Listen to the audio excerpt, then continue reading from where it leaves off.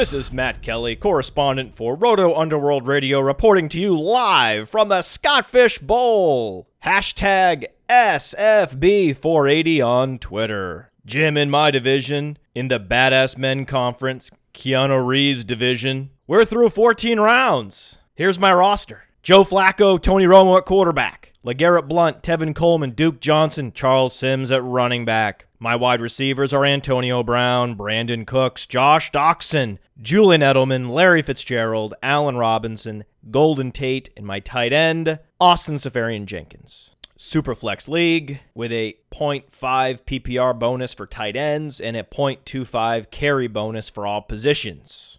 Now you might say, wow, that roster sounds too good to be true. Is that an 8-team league? No, it's a 12-team league. Well, you're lying then. You can't create a team like that. It's not possible in a 12-team league. Well, it is possible when the scoring system is skewed to prop up the running backs and the tight ends and even the quarterbacks because it's Superflex. And running quarterbacks in particular can take advantage of the 0.25 points per carry. So the only position in the Scott Fish Bowl that isn't benefiting from the scoring system is the wide receiver. So if you go 0 RB in a league like that, you are going to have your pick of the litter in every single round, and that's what happened to me. In the first round, who would you ideally want to have? Oh, Antonio Brown. In the second round, oh, I'd love to have Allen Robinson. Oh, in the third round, well, I'd love to have Brandon Cooks. Well, what about the fourth round? Oh, Julian Edelman would be nice. Over the fifth round, well, I'd love to have Golden Tate. And on and on and on and on. And then some fortunate things started happening. Where I was picking in the draft, it allowed me to scoop certain running backs before a new run on running backs started. I scooped Charles Sims and Duke Johnson just in time. And then I was also fortunate to be on the back end of a quarterback run, so I was able to get Tony Romo and Joe Flacco. I actually drafted Joe Flacco after Brock Osweiler was off the board. That's how late Joe Flacco went in that league. Joe Flacco, who I have in my top 15 quarterbacks in redraft because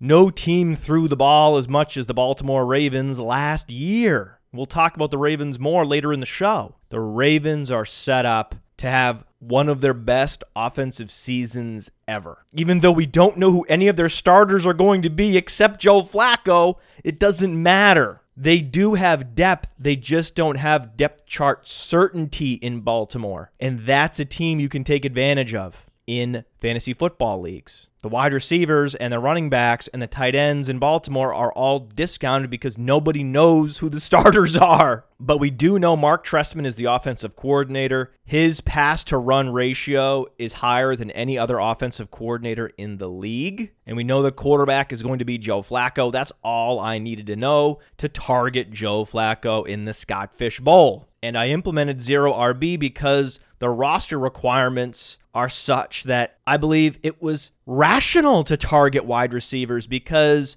the league starts 3 receivers and 4 flex positions, one of those being a super flex option. So there are weeks in which I will be starting 7 wide receivers. My 6th receiver is Larry Fitzgerald, and my 7th receiver is Josh Doxson, and I'm excited to draft a couple more high-ceiling wide receivers near the end of the draft. You all who listen to the Roto Underworld Radio show with Matt Kelly probably have a clue, a slight inkling as to which of those receivers I am going to be targeting in the draft. I think you know who I'm looking at. Athletic receivers tethered to elite quarterbacks in high-octane offenses. Maybe you know who I'm going to be targeting in a few rounds.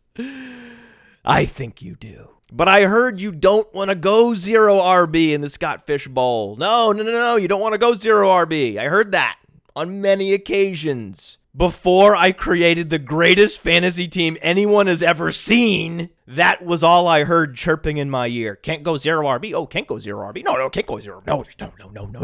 You can't go 0 RB. No, you can't do that. No. You can go 0 RB in every league you're in, Matt Kelly, except the Scott Fish Bowl. The scoring system just won't allow it. The scoring system won't allow it. You can't do it. You can't. You just can't. You just can't. No. You don't want to have a team with Antonio Brown, Allen Robinson, Brandon Cooks, Julian Edelman, Golden Tate, Larry Fitzgerald, and Josh Doxson. You don't want a team like that. No.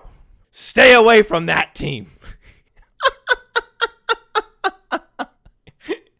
But what about the running backs? No, the running backs. Oh, my running backs must be a disaster. Oh, I won't be able to score enough points when everyone's getting that .25 carry bonus. But wait a second. I have the surefire carry leader and rushing touchdown leader for the New England Patriots, LeGarrette Blount. I think he's going to get enough carries to help me take advantage of that scoring system, that bonus structure. I'm hearing now that the Browns want Duke Johnson to be their workhorse. That sounds good. That sounds exciting. There is still a .25 point per reception for running backs, so Charles Sims still has standalone value, and if Doug Martin goes down, it's easy to see Charles Sims being a top 5 fantasy running back. When you look at Charles Sims, you see 2015 Devontae Freeman, a league-winning running back. That's exactly how people drafted Devontae Freeman in 2015. It's the same exact logic. You take Devontae Freeman in 2015 because he has standalone value in PPR, and you can take advantage of good things that could happen on the depth chart, like Tevin Coleman either struggling, fumbling, getting hurt. Any of those things happen to rookie Tevin Coleman. Devontae Freeman becomes a fantasy monster, and that's the same rationale I used to draft Duke Johnson and Charles Sims. Those are the best 0 RB running backs in the league. I couldn't have hand-selected better running backs than those for my 0 RB roster. And that was a surprise because there is a running back premium. I didn't think I was going to be able to draft LeGarrette Blount so late, or Tevin Coleman so late. But it happened. It just happened. Good things happen when you implement 0 RB. That's what I've found. Even in the Scott Fish Bowl. Yes, even in the Scott Fish Bowl. But before I prove to the world that 0 RB is a sound strategy for Scott Fish, for the Scott Fish Bowl, I heard that you don't want to implement 0 RB because it minimizes volatility, and you actually want to maximize your volatility in the Scott Fish Bowl because the Scott Fish Bowl playoff format is like a big DFS GPP tournament. It's a long shot to win, so you just need to swing for the fences. And the best way to swing for the fences in the Scott Fish Bowl is to hit on a stud running back. That's fair. Yes. We had Scott Fish on the Football Diehards program earlier in the week. Go to Stitcher, go to iTunes, search for Football Diehards podcast with Matt Kelly, and listen to that show with the founder of the league, Scott Fish. And he talks about his unique playoff format. And the best roster he's ever seen since the league's inception featured 3 of the top 5 running backs in the league that year in fantasy football. So yes, that's one way to win. But the most successful teams last year used 0 RB, so it just depends. I think 0 RB is an easier way to win the championship than robust RB. And I also talked about that on that Football Diehards podcast episode. Because it is true, in a playoff format that is tournament style, where you're competing against 10 other teams for one slot every week, yeah, you want volatility. Sure, absolutely. That's intuitive. If you have all Eric Deckers, you're going to get beat by a couple teams that have Allen Hurns and Allen Robinson the week they play New Orleans. Yeah, I get that. Yeah, that's intuitive. Seasonal volatility is good. You get the player who from season to season is volatile. This happens to be the season his production spikes. That's what you want, but you do not necessarily want week-to-week volatility. That's not a good thing. Because if you have week-to-week volatility, then you don't know who to start every week. And in one of those tournament weeks, it could be week 14 or 15 or 16, you're going to start the wrong receivers. 3 or 4 of your receivers will crater, and your team will implode, and you're out. So you actually do not want week-to-week volatility. You want production that is predictable. You want players with general season-long upside if good things happen to them, like Devontae Freeman last year. You do not want irrational, impossible to predict week-to-week volatility. That's actually not what you want. So that's a fallacy that's been widely dispersed among the fantasy football metrics heads this season when discussing Scott Fishbowl strategy. What you're really looking to do is maximize your upside, particularly in the later rounds. Again, we talked to Scott Fish about this, drafting those running backs that could become studs, especially in a format that awards a bonus for carries. Running backs like Zach Zenner, Alex Collins, those are the running backs to target in the later rounds because there's uncertainty around Thomas Rawls. There's uncertainty around Amir Abdullah. Draft players who can take advantage of good things happening to them on the depth chart. You want to position your team in such a way to allow good things to happen to it.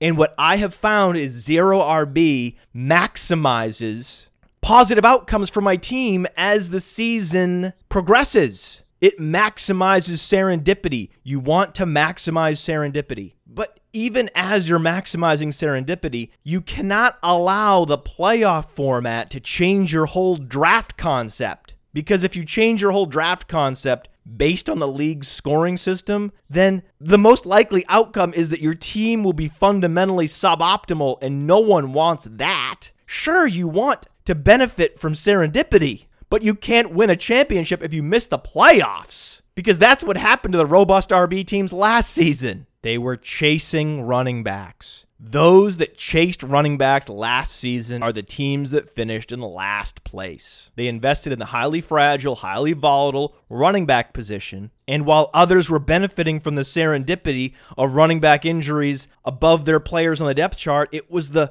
robust RB teams that were suffering. They were the ones being destroyed by the volatility and the fragility. You can't win a championship if you miss the playoffs. You don't make money in fantasy football trying to skydive through keyholes. So in a format like the Scott Fish Bowl, what you want to do is lean toward volatility. Have a preference for volatility over stability. Have a preference for upside over predictiveness. So I'm not abandoning what I believe is the clear-cut optimal draft concept just because the scoring system has been tweaked and the playoff format is different. But what I am doing is leaning upside in those intra-position micro decisions. So for example, if you go to my rankings, playerprofiler.com/player-rankings, you will see on those rankings, I clearly have LeGarrette Blount ahead of Tevin Coleman because LeGarrette Blount has a well-defined role. Tevin Coleman does not. I understand Tevin Coleman has more upside, but the seasonal redraft ranks are more about someone's walking up to me and saying, I'm going to pull this lever and you're going to fall through a trap door unless you get this right. Who will have more fantasy points this year? Tevin Coleman or LeGarrette Blount? Every time, if the stakes are I fall through a trap door to my death if I get this wrong, well, I'm going to choose LeGarrette Blount every time.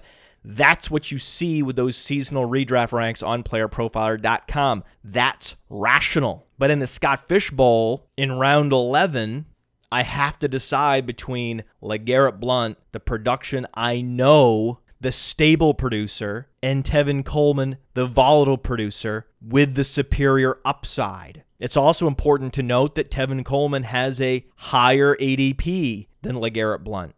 Tevin Coleman, in general, is drafted earlier. So knowing that Tevin Coleman's ceiling was higher, because if something happens to Devontae Freeman, he becomes a workhorse back with top 10 running back potential. He doesn't have top 5 potential like Charles Sims because he's not the receiver that Charles Sims is. But he still has RB1 in fantasy potential if something happens to Devontae Freeman. That's a big deal. That's a big deal in a playoff format like Scott Fish because you have 12 weeks. Each one of those weeks is an opportunity for Devontae Freeman to get hurt. That's why it's more likely that Tevin Coleman is the starting running back at the end of the season than it is at the beginning of the season. We need to give Devontae Freeman more reps, more opportunities to allow for something bad to happen to him, which is necessarily a good thing that would happen to Tevin Coleman. We're not cheering for injuries, but we are playing a game within a game, and we know the game that underpins the other game is a game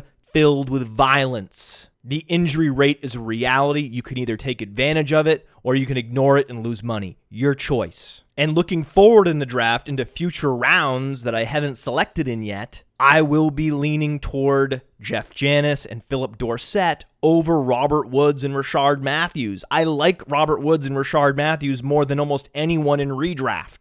That's why I have them ranked so highly. That's why they're both ranked in my top 60. But in a format like Scott Fish, you do want to maximize upside in the later rounds. So the playoff format does influence your intra-position micro decisions. In an MFL 10, I'm going to go Robert Woods every time because I know Robert Woods is a starter and potentially the number one wide receiver for the Buffalo Bills in the early part of the season as Sammy Watkins continues to rehab from a broken foot. Rashard Matthews could start the season as the number one wide receiver in Tennessee and never relinquish it to Dorial Green-Beckham. That's absolutely possible. So we have to take those wide receivers over the Dorsetts and the Janises in MFL 10s, particularly draft master leagues where you don't have access to a waiver wire. If you don't have access to a waiver wire, you don't have the luxury of risking zeros with players like Philip Dorsett and Jeff Janis. You know Robert Woods and Rashard Matthews are not going to give you zeros week to week, but this is a different format. So instead of completely changing your whole draft strategy, which is unnecessary and a product of just overthinking too much time on your hands, stick with what you know works. In this case, 0 RB, but allow the irregular scoring system and draft format to influence some of your micro decisions on a round-by-round basis. So I'm absolutely targeting Jeff Janis and Philip Dorsett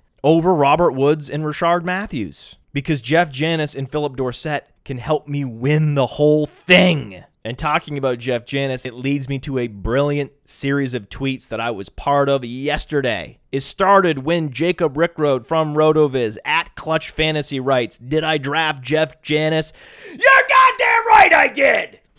Of course, with a Colonel Jessup meme. And then another RotoViz writer, Anthony Amico, follow him at Amixta on Twitter. He doubled down. He said, "Son, we live in a world that has offenses. And these offenses have to be run by men with playbooks. Who's going to do it? You? You, Matt Kelly? I have a greater responsibility than you could possibly fathom. You weep for Janis, and you curse the Packers. You have that luxury. You have the luxury of not knowing what I know, that Janis is benching, while tragic, probably won games. And my existence, while grotesque and incomprehensible to you, wins games." It's actually not right. It's Aaron Rodgers, but never mind. You don't want the truth because deep down in places you don't talk about at parties, you want me on that headset. You need me on that headset. We use words like draft capital and timing and chemistry. We use these words as the backbone of an organization spent chasing something. You use them as a punchline. I have neither the time nor the inclination to explain myself to a man who rises and sleeps under the blanket of the very upside that I provide and then questions the manner in which I provide it. I would rather you say thank you and went on your way. Otherwise, I suggest you pick up a headset and call a play. Either way, I don't give a damn what you think you're entitled to! So that was more than 140 characters, and the amazing thing was, even though Anthony wrote it on Notepad and then screenshotted Notepad and then tweeted it, that all couldn't fit on one screen of Notepad, so we still had to send multiple tweets to get that full monologue on social media. And as I was reading it, I was thinking, wow, this sounds like something I would write. A tear ran down my... What is this salty discharge, Anthony? I'm so proud of you. It was like a father watching his son play baseball, hit a home run, and then glide around the bases with a certain strut and a swagger that reminded him exactly of him when he was a boy. And that's what this tweet did for me. That's something I would have written 2 years ago. Just so perfectly done. Gosh. Salty discharge. But I have been fortunate in this Scott Fish Bowl that oftentimes when I had these either or decisions to make, the league later allowed me to have it both ways, to have both players. I drafted Tevin Coleman in the 11th round, and then later on, and then later in the 12th round, LeGarrette Blount was somehow still available, and I was able to get both players. Sign of the cross. I'm atheist.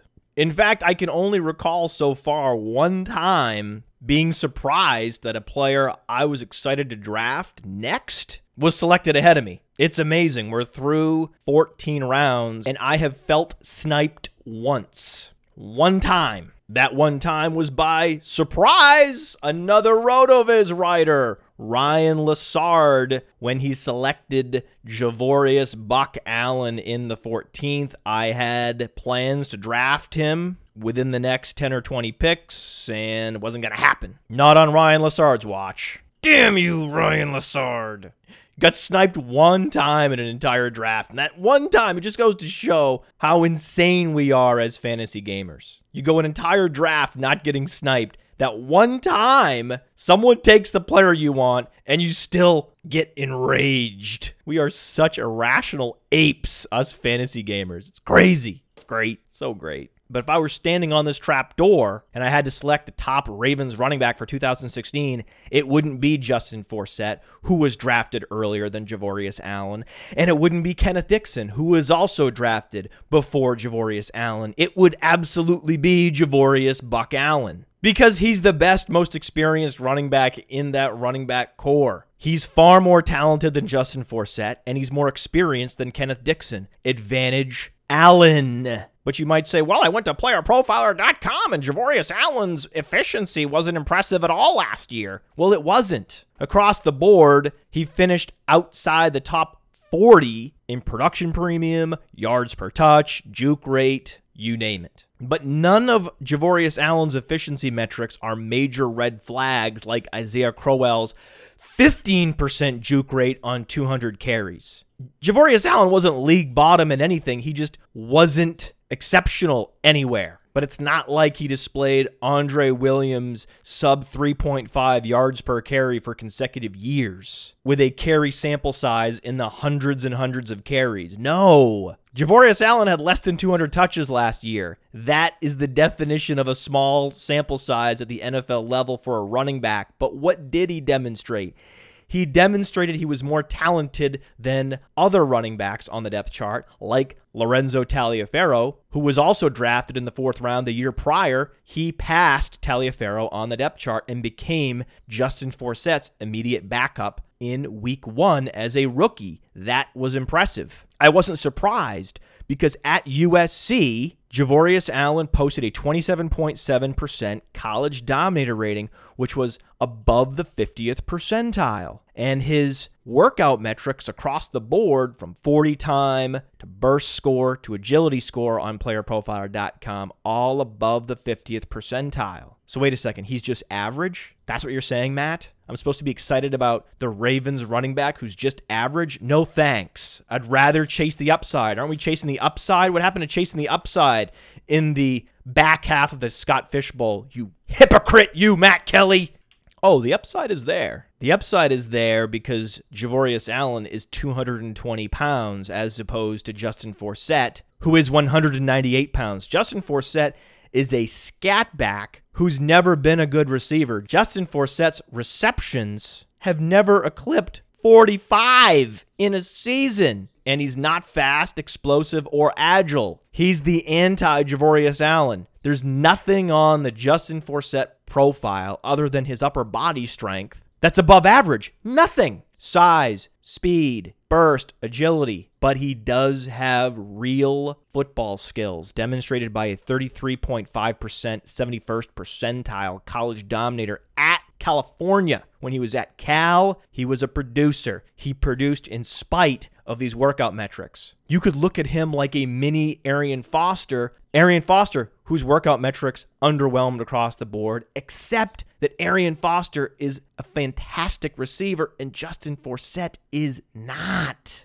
But then I read this from Football Guys Matt Waldman. I'll say Justin Forsett has a 65% chance of posting a 70 reception season in 2016. 65% chance! What? I can correct that right now. The percentage chance that Justin Forsett reaches 50 receptions. much less 70, is 0%. How and why anyone is even discussing the idea that Justin Forsett could break his career reception high by 25 catches at age 31 is absurd. It's the definition of the absurd fantasy football discussion. Yet somehow Matt Waldman wanders in with a 65% arbitrary percentage. Like, where is this coming from? Where on the profile is it? Show me. Where has Justin Forsett proven efficient in the passing game? He hasn't. His catch rate was no better than Javorius Allen's last year. His juke rate was similar. Justin Forsett's production premium,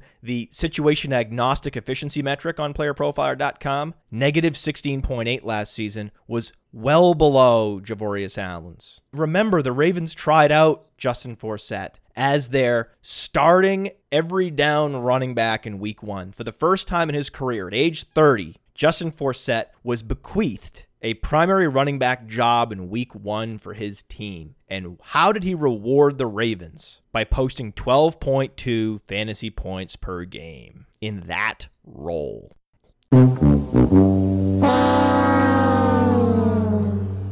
If you're the primary ball carrier at 200 pounds, you better be catching more than 3 receptions per game. But that's all Justin Forsett could muster. Meanwhile, Javorius Allen was thrust into the most challenging offensive situation of any running back last year. An inefficient run-blocking offensive line, an 83.7 run-blocking score on playerprofiler.com for the Baltimore Ravens, 26th in the league. So the line was doing Javorius Allen no favors when he became the starter later in the season, and defenses were keying on him and him alone because the quarterback taking snaps was either Matt Schaub or Jimmy Clausen or Ryan Mallett. You can't come up with a situation in fiction that is more challenging than what Javorius Allen walked into last season, and yet he still posted 4.7 yards per touch. And he displayed great adeptness in the passing game. He was such a monster in the passing game. Javorius Allen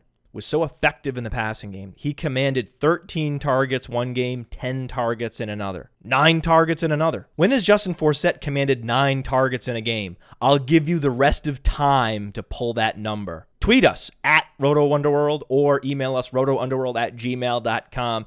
If you can go back through the annals of time, read the old football books, and find a game in which Justin Forsett recorded 9 targets. Because 9 targets is the norm for Javorius Allen. That's why he's the best running back on the Baltimore Ravens depth chart. Size, speed, a 105.0, 75th percentile speed score. One of the early adopters of advanced metrics, Bill Barnwell, correlated speed score with running back production at the NFL level. So Javorius Allen has the intrinsic traits we want, the size and the speed.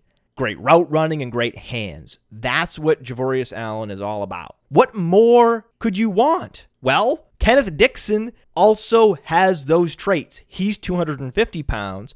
He was a mega college producer. He's not as fast as Javorius Allen. Kenneth Dixon's speed score only 97.7. That's below average. Average agility, above average burst. Kenneth Dixon's best comparable player is Jay Ajayi. Javorius Allen's is Ryan Matthews. Who would you rather have, all else being equal? I'd rather have Ryan Matthews. But I think that Javorius Allen and Kenneth Dixon look strikingly similar. I think if Javorius Allen went to Louisiana Tech instead of USC, he also would have posted 42.4%. He also would have posted a 90th percentile college dominator. The problem with Javorius Allen is he went to Southern Cal, a team that never wanted him to be the starting running back. In Javorius Allen's sophomore year, the team desperately wanted Silas Redd to ascend, and it didn't happen. Then the following year, the team desperately wanted Trey Madden to ascend. They gave Trey Madden more carries than Javorius Allen, even though Javorius Allen's yards per carry were almost a full yard better than Trey Madden's that season. And Javorius Allen scored 14 touchdowns that year on only 135 attempts. and in limited work, he still caught 22 passes. He was never a top recruit like Silas Redd, and yet he continued to impress in practice and during games, and he forced the coaching staff to give him carries. Finally, in his senior year, Javorius Allen was able to post 1,500 total yards, double-digit touchdowns, and over 40 receptions, 2,000 all-purpose yards at USC. That's exceptional. You put Javorius Allen on Louisiana Tech against Louisiana Tech competition, it would be easy to imagine him outproducing Kenneth Dixon. And the reason why, if I was standing on top of that trapdoor, I would pick Javorius Allen over Kenneth Dixon in fantasy football in 2016 is because Javorius Allen is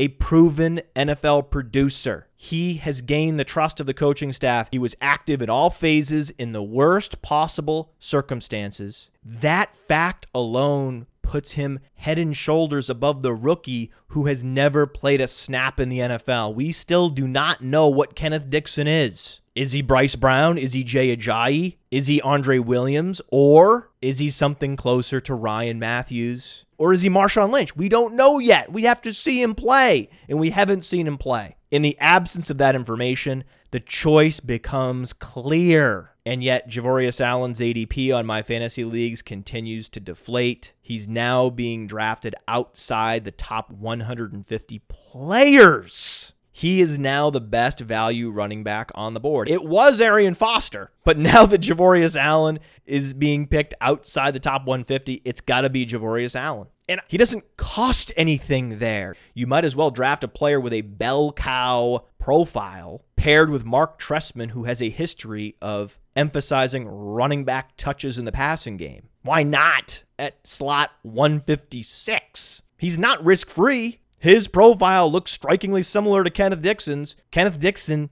even though Javorius Allen is fantastic in the passing game, Kenneth Dixon is exceptional in the passing game. Just go to YouTube and look for Kenneth Dixon highlights. I rarely do this, but do yourself a favor. Go to YouTube and watch Kenneth Dixon's highlights in the passing game. He's even better than David Johnson, even better than Javorius Allen, even better than Duke Johnson in the passing game. It's real. But he also could be Bryce Brown in the run game, so we don't know what he is yet. We're much more certain about what Javorius Allen is, and it will be the most fascinating training camp battle. Javorius Allen on one side, Kenneth Dixon on the other, two players with bell cow profiles colliding in the Coliseum. Yeah, and the player I didn't mention was the 31-year-old scatback who runs a 4.67 who's actually not a good receiver. The guy who has a 0.000000000% chance of reaching 70 receptions. 70.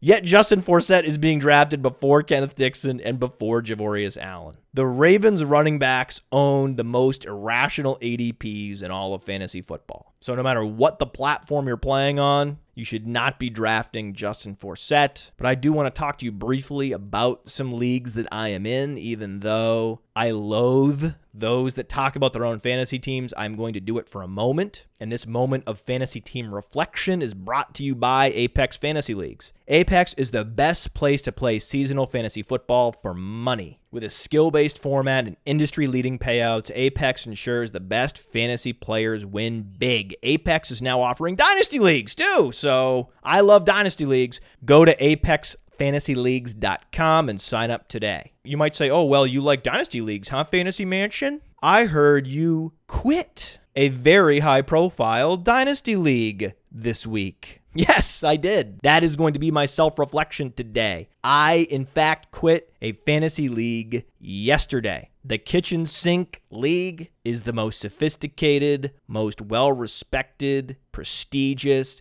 dynasty league in Fantasyland. And I quit. I am a quitter. Not only that, I abandoned a super team in a super flex league that featured Phillip Rivers, Ben Roethlisberger, Tyrod Taylor. My running backs were all young. Javorius Allen, of course. CJ Prosise, Terrell Watson, Devontae Booker, Tyler Irvin, Daniel Lasco. My wide receivers were okay. Bruce Ellington, Quincy Enunwa, Jeff Janis, of course, Seth Roberts, Eric Rogers, Jarius Wright, but I also had T.Y. Hilton and Vincent Jackson and Alshon Jeffrey and Jeremy Maclin and Dante Moncrief and Allen Robinson and Willie Snead. And I just had Delanie Walker, Lance Kendricks at tight end. Not a big deal. Not a big deal. Just the most unstoppable Dynasty League team I've ever had. And I walked away. I simply walked away because I had to. I had no choice. Well, it was my choice to walk away, but when I did some introspection, as it turned out, I had no choice. Because I didn't want to leave a super prestigious league run by the best league commissioner in all of fantasy football, Ryan McDowell. He's the best in the business. I walked away from a league that he administers. That isn't smart. Once you find your way into a dynasty league that is well run, you should never abandon that team, no matter how dark it gets, no matter how bad it gets. But I didn't walk away because my team was bad, clearly. I walked away because I could not keep up with my responsibilities as an owner. The league is super sophisticated. You've got franchise tags, you've got transition tags, you've got restricted free agent auctions,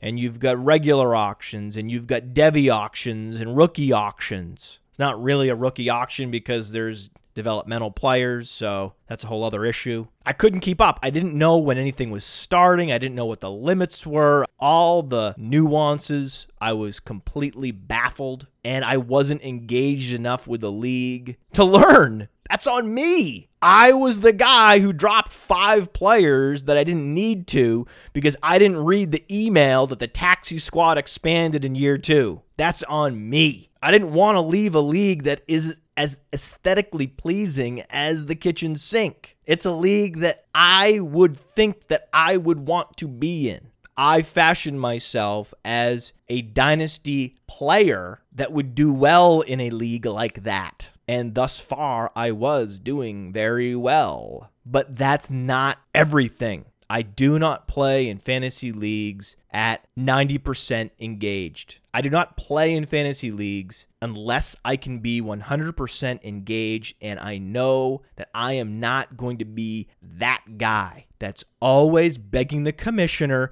to undo transactions because I don't understand the rules and I'm not paying attention. But I became that guy, and if you're looking in the mirror and you're seeing that guy, you know at that point you have to walk away. The league was very cool in theory. I wanted to be someone who could participate in a league like that with 100% effort. But in practice, for me, it was like hiring an artist to build my couch. It looked really cool, but at the end of the day, I just wanted to be comfortable. I didn't want to have to learn all of those nuances. I wanted to be the guy that looked at this league and my team within it with pride, like a piece of art. But that piece of art was too much work to upkeep, so I had to give it to someone else who could enjoy it more. What good is a Monet sitting in the closet when you can give it to someone who loves Claude Monet and would put it in a high visibility section of their home and enjoy it every day? I had to come to terms with the fact that I am not the most sophisticated dynasty player. It's just not in me. And I don't even like Devy leagues. That was the other issue. I like rookie drafts where Ezekiel Elliott goes number 1. When Sterling Shepard is the best player available, that's not a rookie draft that I'm excited about participating in. I'm just not. So during this process, I learned, wow, this is a full-blown Devy league, and I don't actually like Devy. So why am I in this league again when someone else who loves Devy can participate? Think about that. I just never want to be that guy that goes through the motions. Please, commissioner, please, can you fix my team? I didn't know the rules. No one wants to be that guy. Too busy to show up to the draft on time, not engaged, the guy that no one wants to trade with because he never gets back to them. I was that guy, and I hated myself for it. It became stressful. I couldn't get enjoyment out of a super team because I was too busy feeling stressed about the deadlines I was missing and the fact that I wasn't treating my roster in an optimal way. Even though it was very good, it could have been better if I'd made better decisions in the Devy draft. But I have no idea who Preston Williams is. Apparently, he's 6'4", 210, runs a 4.3, and has been lauded throughout spring ball in Tennessee. If I don't know that about all of these college freshmen, why am I in a Devy League? Get out! If you don't know all about Preston Williams, you shouldn't be in a Devy League. You're just going through the motions. So I said to Ryan McDowell, hey, listen, I'm out. You got to replace me, man. I'm not doing this team justice. And the moment I put it out there, there was a sharp feeling of disappointment followed by just complete relaxed relief. I'm out. I walked away from a wide receiver core featuring T.Y. Hilton, Alshon Jeffrey, Jeremy Maclin, Dante Moncrief, and Allen Robinson. Wait, what? What?